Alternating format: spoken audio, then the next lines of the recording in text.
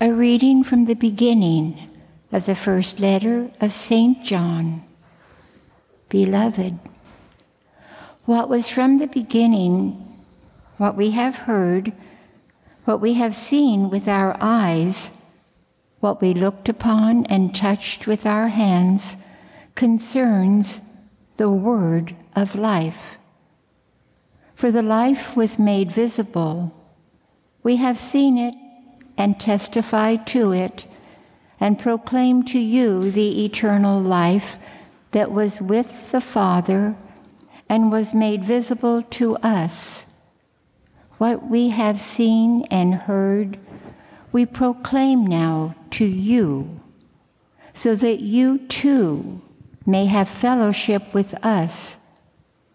For our fellowship is with the Father and with his Son, Jesus Christ. We are writing this so that our joy may be complete. The word of the Lord. Thanks be to God.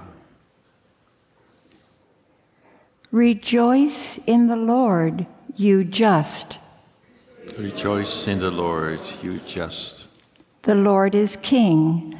Let the earth rejoice. Let the many isles be glad. Clouds and darkness are around him.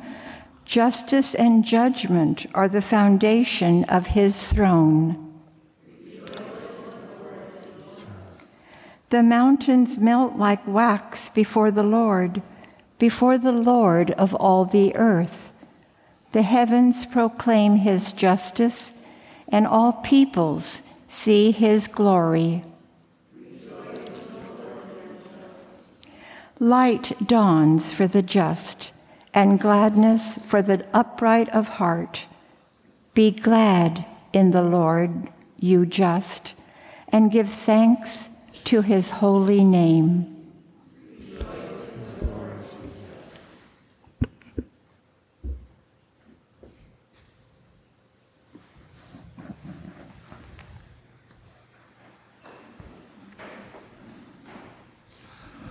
Hallelujah, hallelujah, hallelujah.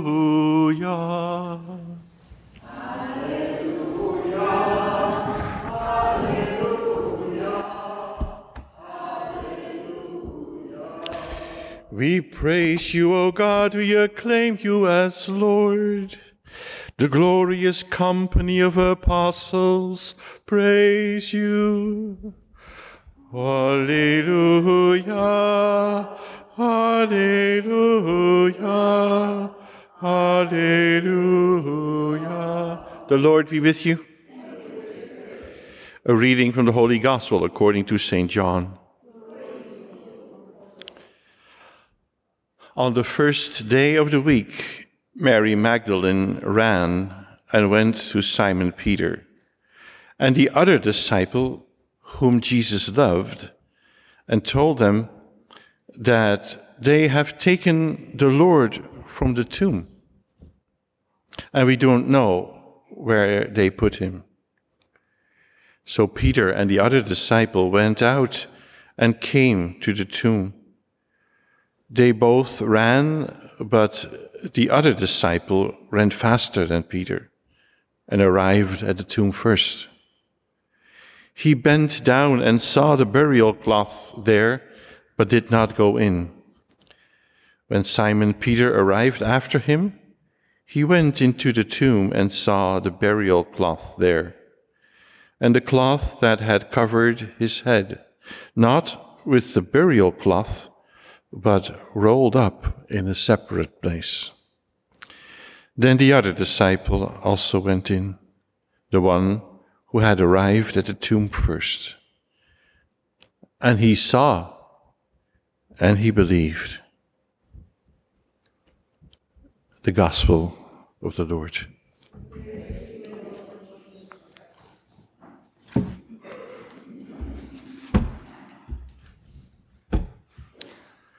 John has often been called the more mystical or the more spiritual of the apostles. And when we compare the Gospel of St. John with the so-called synoptics, Mark, Matthew, and Luke, that certainly makes sense. His writing is clearly influenced by a deep reflection on the same events that he experienced with Jesus. A possible cause for that may be that he has lived with the Blessed Virgin under one roof. After the dying, Jesus brought the two together. Nailed on the cross, he said, "Woman, behold your son." And to John, he said, "Behold your mother." So it may not be for nothing that John thus became the apostle who would often equate God with the word love. From John comes the expression, God is love. And he called himself the one whom Jesus loved. And much of what John writes speaks of a tenderness that can only be found through genuine human love. It's not some Platonic fantasy as we find with the Gnostic writers whom John fought against. In his first letter, John says, "What we have heard, what we have seen with our own eyes, what we looked upon and touched with our hands, concerns the word of life." And he speaks, of course, about the God who has been made visible through Jesus Christ, his friend and Savior, and which experience must have been enhanced by living with the Mother of God, the one who brought Jesus into this world. But this love is not a possessive love.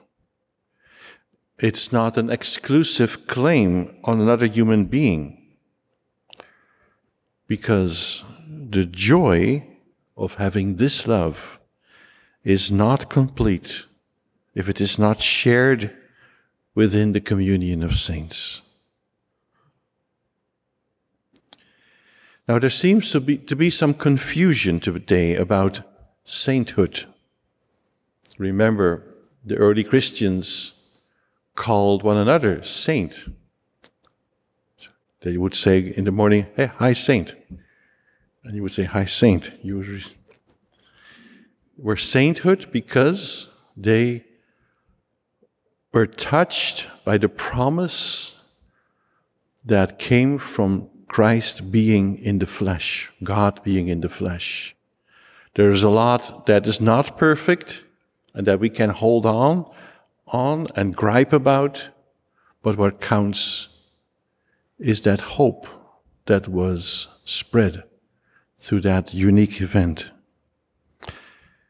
And in our modern passion to pass judgment on historic people, several have been questioned to be worthy of this title saint. And that is because they may have done something wrong according to the current standards. Now, in this case, may we remember that the criterion for sainthood always has been that demonstrable generosity, inspired by the love of God. That doesn't mean that they are perfect. They are human after all. But they certainly have helped the church to proclaim the goodness of the Lord. And they have shared their hope for eternal salvation with many. And in the end, that is what counts.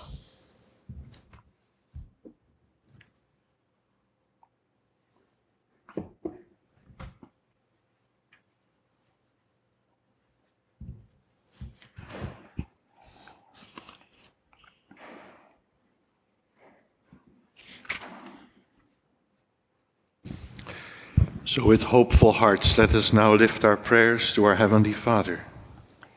That the Holy Spirit may guide all members of the Church to continue to grow in holiness and faith, let us pray to the Lord. Lord, hear our prayer. That the glory of the Lord may be revealed and bring joy to all peoples this Christmas season, let us pray to the Lord. Lord, hear our prayer.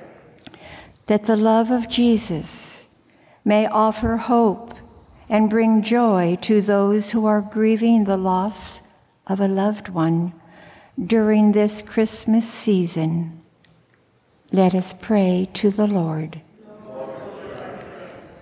That the Holy Spirit may guide this assembly in the ways of charity and hospitality, let us pray to the Lord. Lord, hear our prayer.